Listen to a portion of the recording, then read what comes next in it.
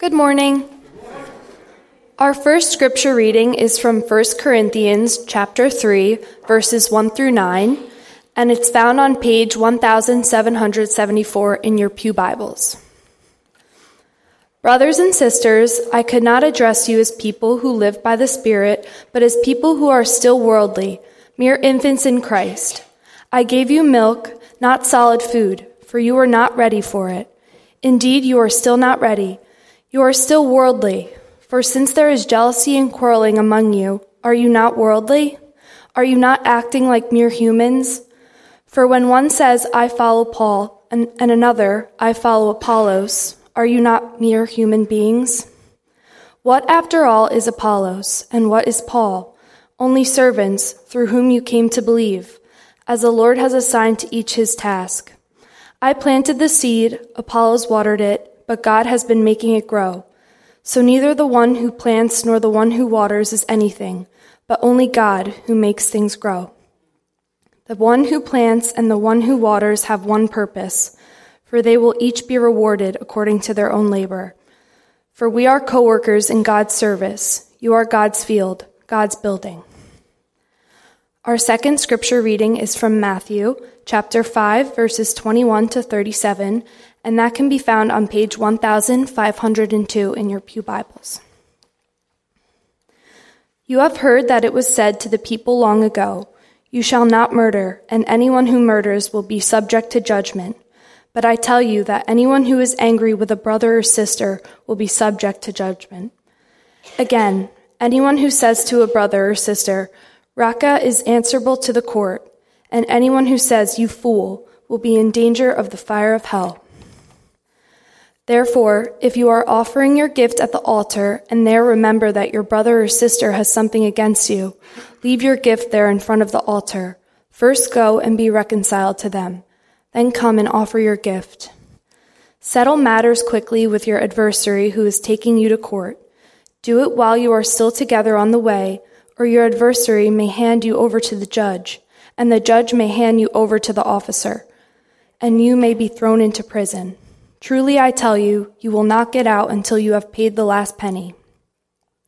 You have heard that it was said, you shall not commit adultery. But I tell you that anyone who looks at a woman lustfully has already committed adultery with her in his heart. If your right eye causes you to stumble, gouge it out and throw it away. It is better for you to lose one part of your body than for your whole body to be thrown into hell.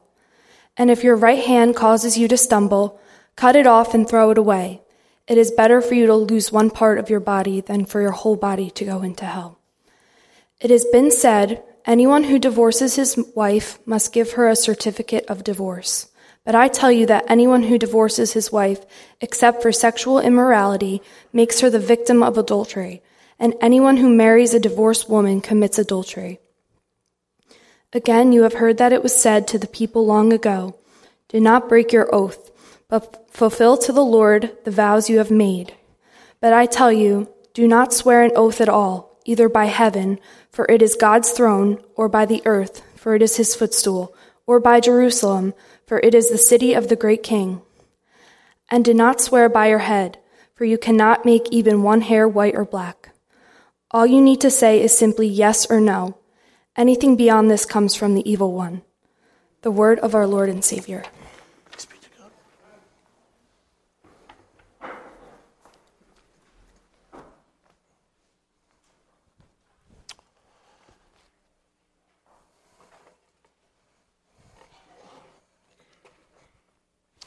Let us pray.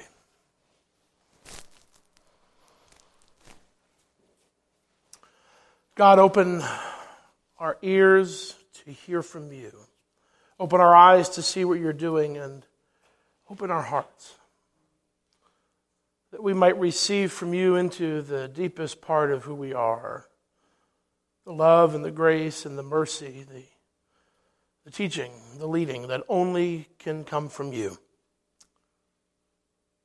Oh God, meet us today. We pray in Christ's name. Amen.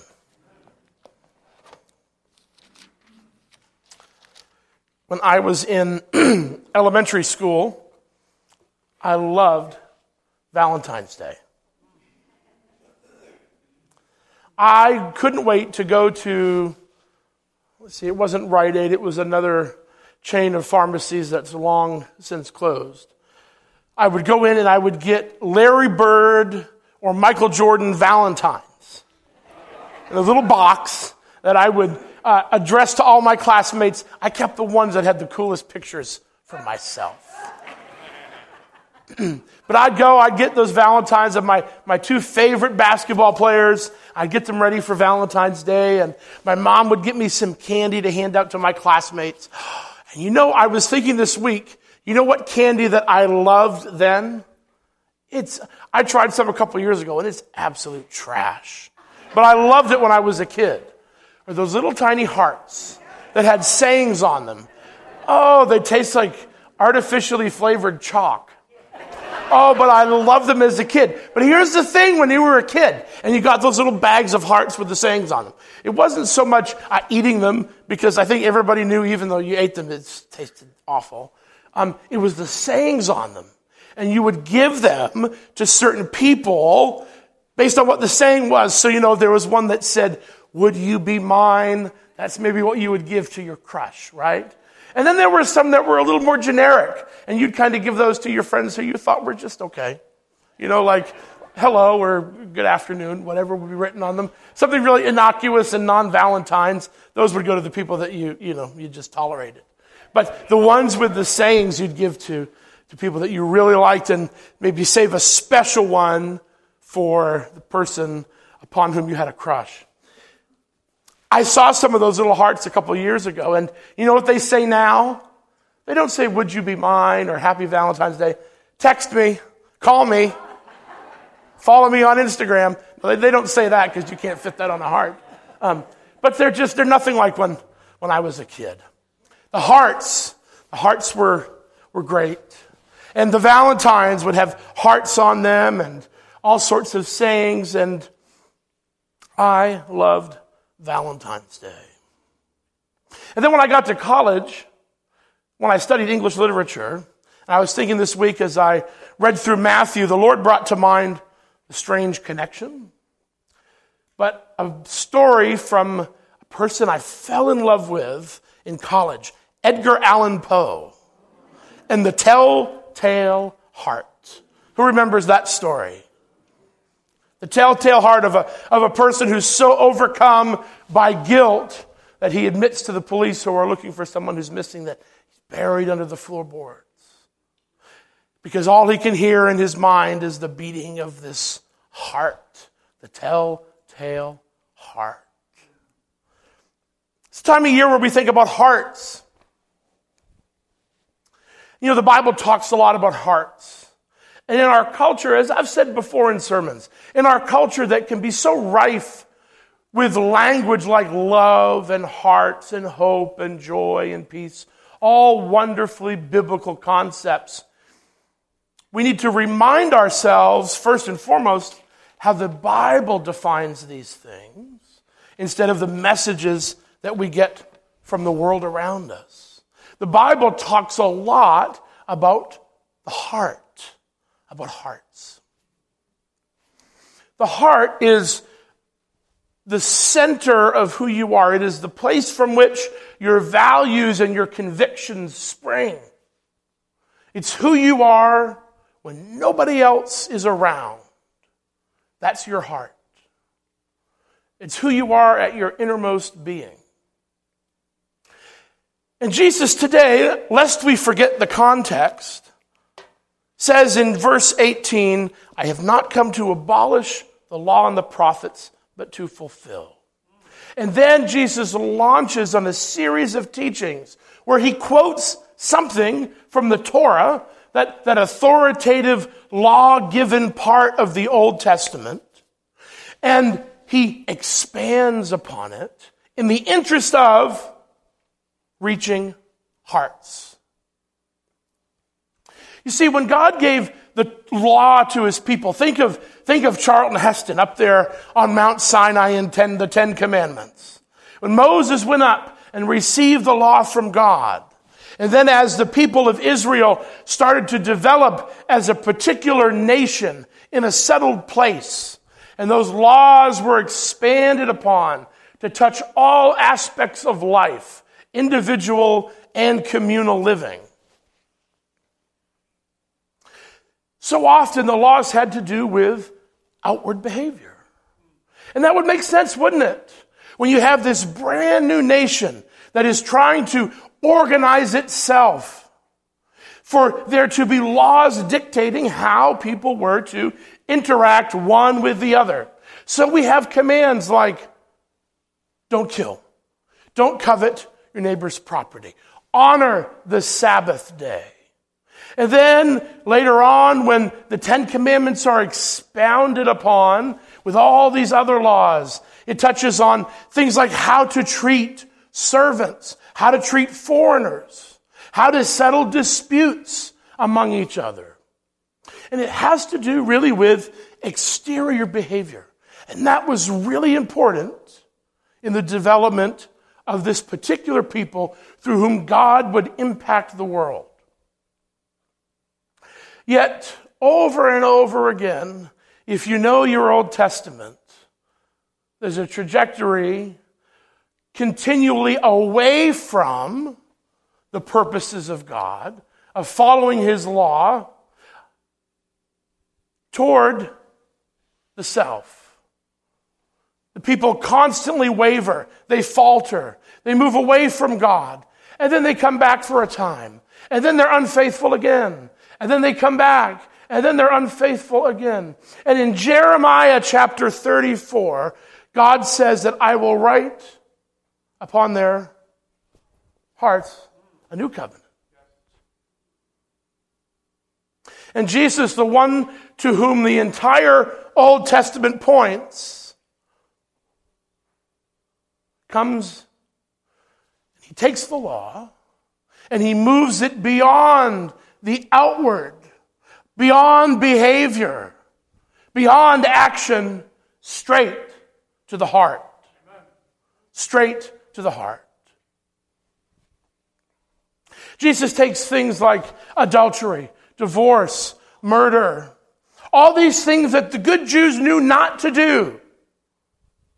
And then Jesus ramps it up, moving beyond just external behavior, and he addresses matters of the heart. You see, because Jesus points us to this reality that we see all through the Bible, and that is behavior doesn't just happen in a vacuum. Things like murder and adultery and other ways that God's law is broken don't just happen like that. It springs from a particular interior place that then manifests itself in external behavior. And Jesus cuts right through it, right to the heart of the matter. And calls those folks, many of whom believed they had it all together. There are good religious people in the crowd listening to Jesus who followed the law. They did everything right on the exterior. Their behavior was beyond repute. And Jesus, in his way, indicts even that and goes right to the heart. Friends, there's times where we come to this teaching of Jesus and we get a little uncomfortable. And frankly, that's how it should be.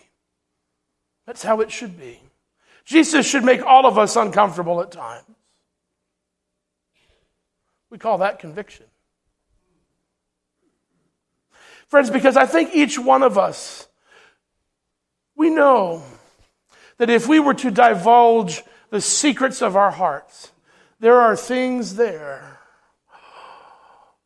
that we're not proud of.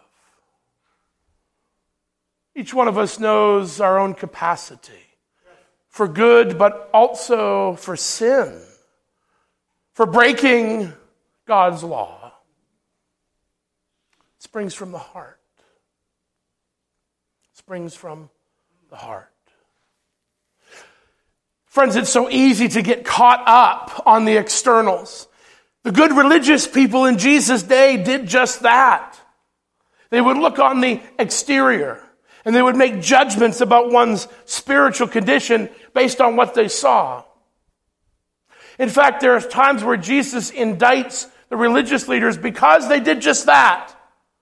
They looked proper, they looked pious, and they would stand out in public places where others could see them. And over and over and over again, not just in this passage from Matthew 5, but continually throughout the Gospels, Jesus moves beyond the external right to the internal. So we ask, is there hope for us? Is there hope for our hearts? Is there hope for those of us who, maybe we don't murder? That's a good thing. I think if we can set the bar there, okay. Maybe we haven't been unfaithful to a spouse. Maybe we haven't done those big sins. But friends, each one of us, every day, in ways that we both know and in ways that are lost on us, we stray from the mark. That's what sin means. Hamartia in Greek. It's an archery term. It's as if someone takes a bow and shoots it toward a target and continually misses the mark. That is sin. When we trust in our own striving, our own effort, when we try to do it alone in life, we will continually find ourselves tripped up and ensnared by sin. And friends, I think one of the reasons that we have this teaching from Jesus is he gives us a standard that's impossible for any one of us to meet on our own. Completely impossible. Oh, sure, we cannot murder. Do we look at someone and we feel in our heart anger, hatred, jealousy? We've already broken God's law. Oh, we may not be unfaithful to a spouse, but we look at somebody with less than pure intention. We've already broken God's law. Jesus wants to work a fundamental change at the heart level that goes beyond anything that we can perceive with our eyes, but that cuts straight to the core of who we are. Jesus wants to upend and change our values. Jesus wants to enter into our lives. So it's no longer us who live, as Paul says, but Christ who lives in us. That's the goal of the Christian life for everyone. Not just for special Christians, but for each of us sitting here today. John Wesley, the founder of our movement, called it holiness. That is the thing that each Christian is called to pursue, a life of holiness. And yet we can't do it in our own power. It's only God working through us that we're able to do it at all. The paradox of the Christian life.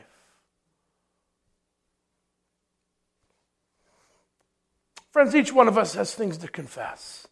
Each one of us has a heart that often is not pure. Each one of us, in some way, sins. We break God's law. We don't live up to the standard that is set for us. We can't do it anyway. It is only through Jesus Christ and the sanctifying grace of his gracious Holy Spirit working in us that can change the heart. And friends, when the heart is changed, guess what happens? The exterior changes as well. When Jesus Christ works a fundamental change in someone's heart, we're going to start to interact with others differently. We might find that instead of being short-tempered, we're given a measure of patience.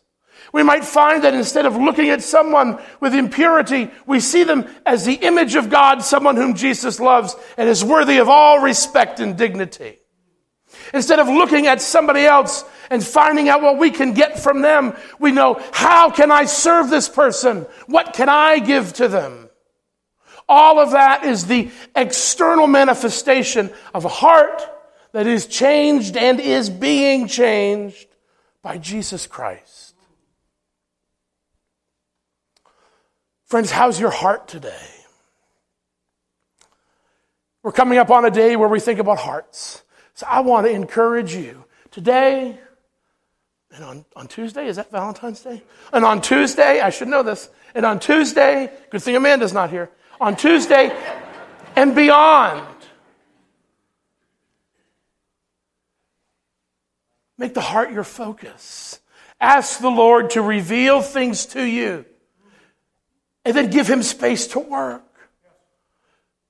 When you open up yourselves to the transformation that we can only find in Jesus Christ, get ready. When you take him up on his offer to bring his transforming grace into your life, he will do a work. He will do a work. Friends, may each one of us open up our hearts so that all of us, the internal and the external, becomes a manifestation of the grace of God in a dark and lonely world. Amen.